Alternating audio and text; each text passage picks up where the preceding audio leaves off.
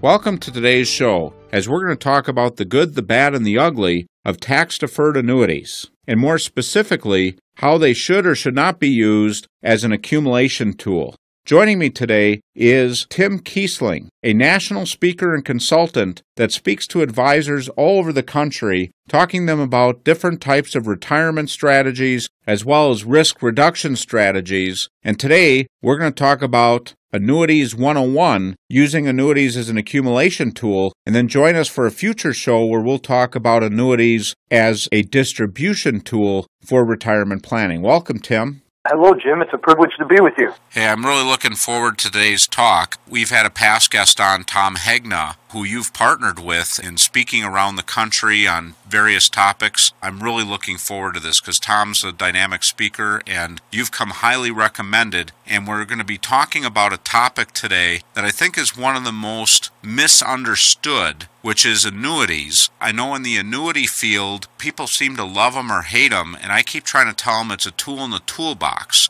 If you're a plumber and looking for a pipe wrench, a crescent wrench may not work, and a crescent wrench doesn't work for all jobs. So annuities have a time and a place. Sometimes they're the right fit, sometimes they're not the right fit. It's a matter of putting them into their appropriate place. So today, let's talk about annuities as an accumulation tool. Tim, where do you see annuities fitting in that space? I think there's certainly some questions about where they fit in, and as you alluded to, there can be this perception, and everyone seems to have an opinion on annuities, whether good or bad. I think a lot of times it's primarily what they may have read in the media, and in many cases, up until the current times, unfortunately, many of that has been bad.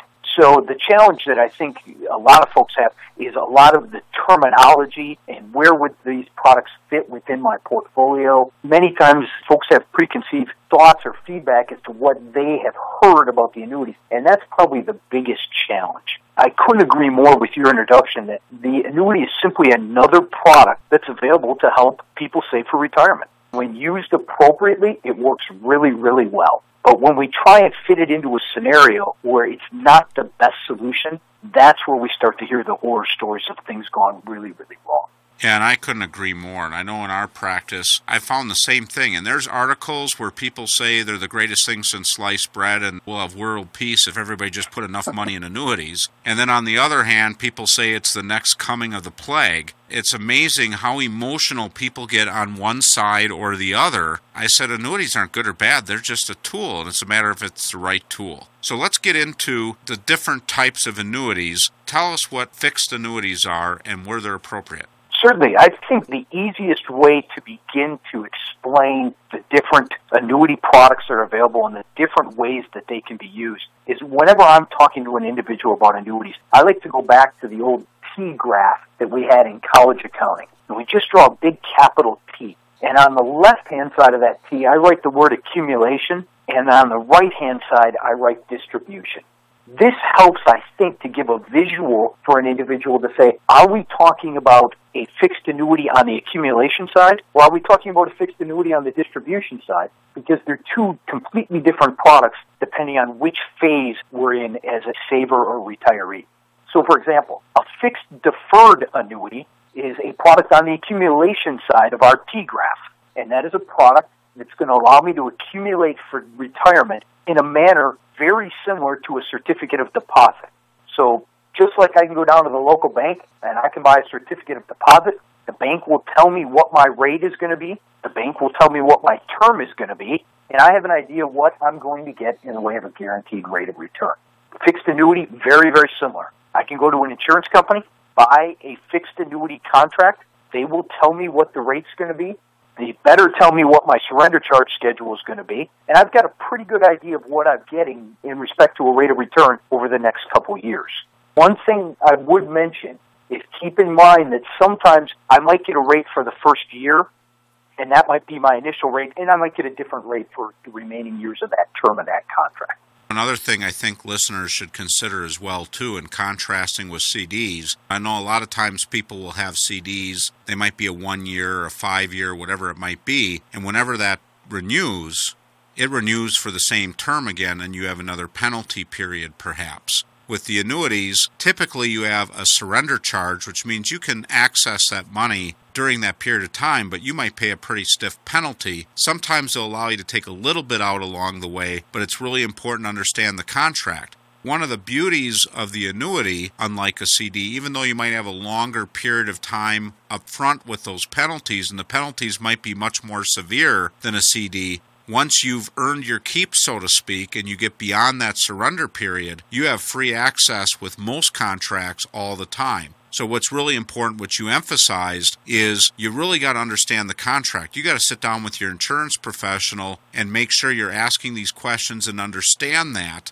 because I think this is where a lot of the misconceptions come in. People are thinking one thing and it's really something different, and they didn't really make sure that they understood what the features were or some of the restrictions that might be in one of those types of contracts. You're exactly right. Most contracts today have some type of liquidity option, whereas you alluded to, I can go in and, for instance, I might be able to pull off 10% of that contract value every year and avoid a surrender charge. Now, keep in mind that while I may not be subject to a surrender charge from the insurance company, Uncle Sam isn't nearly as kind. I'm still going to pay income tax on that, and if I'm taking withdrawals prior to age 59 and a half, I might get my hand slapped with a 10% early withdrawal penalty. So there's a lot of moving parts with these, even with a contract that's as straightforward as a fixed annuity contract.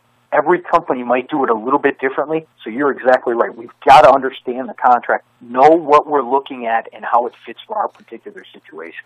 And that brings up a point. Why is there a penalty draw out before 59 and a half? It's because the tax code allows some significant benefits. It is a retirement accumulation vehicle. It's a way to add money beyond your retirement accounts, get tax deferral when you're arguably maybe in your higher earning years, and maybe be able to pull it out after earning interest on principal, interest on interest, and interest on the money you would have sent to Uncle Sam because it's tax deferred, and then maybe pull it out at possibly a lower tax rate or more favorable tax rate, but you do have to be careful of that 59.5 thing. I agree. This is still a product that's designed for retirement accumulation. It's not designed to buy the fishing boat or make the down payment on the home. And because it's designed for retirement, we do get that advantageous tax treatment, but there's always some kind of handcuffs there that we need to be aware of. I look at the interest rates that I've seen with various companies where they're offering these fixed annuities, and I'd say a lot of them are in that 1 or 2% range, which I guess when you put all things in perspective is pretty competitive, but it really doesn't excite me a lot. But for some clients that want that security, that might be the place for them. Tim, we're going to have you back to talk about the distribution tool that annuities provide on another program. Can you come back? I'd love to have the opportunity to do that, Jim. All right. Thank you, Tim. You're welcome. Take care. Just a final note for those listening to today's program. We had a brief discussion regarding fixed deferred annuities. There are other types of deferred annuities that might be worthy of consideration that have returns based on market-based components. And there are too many complexities and moving parts of these types of products to discuss with a broad audience, and it is something that you really should sit down with your financial or insurance professional to determine if these might be a suitable part of your overall retirement plan.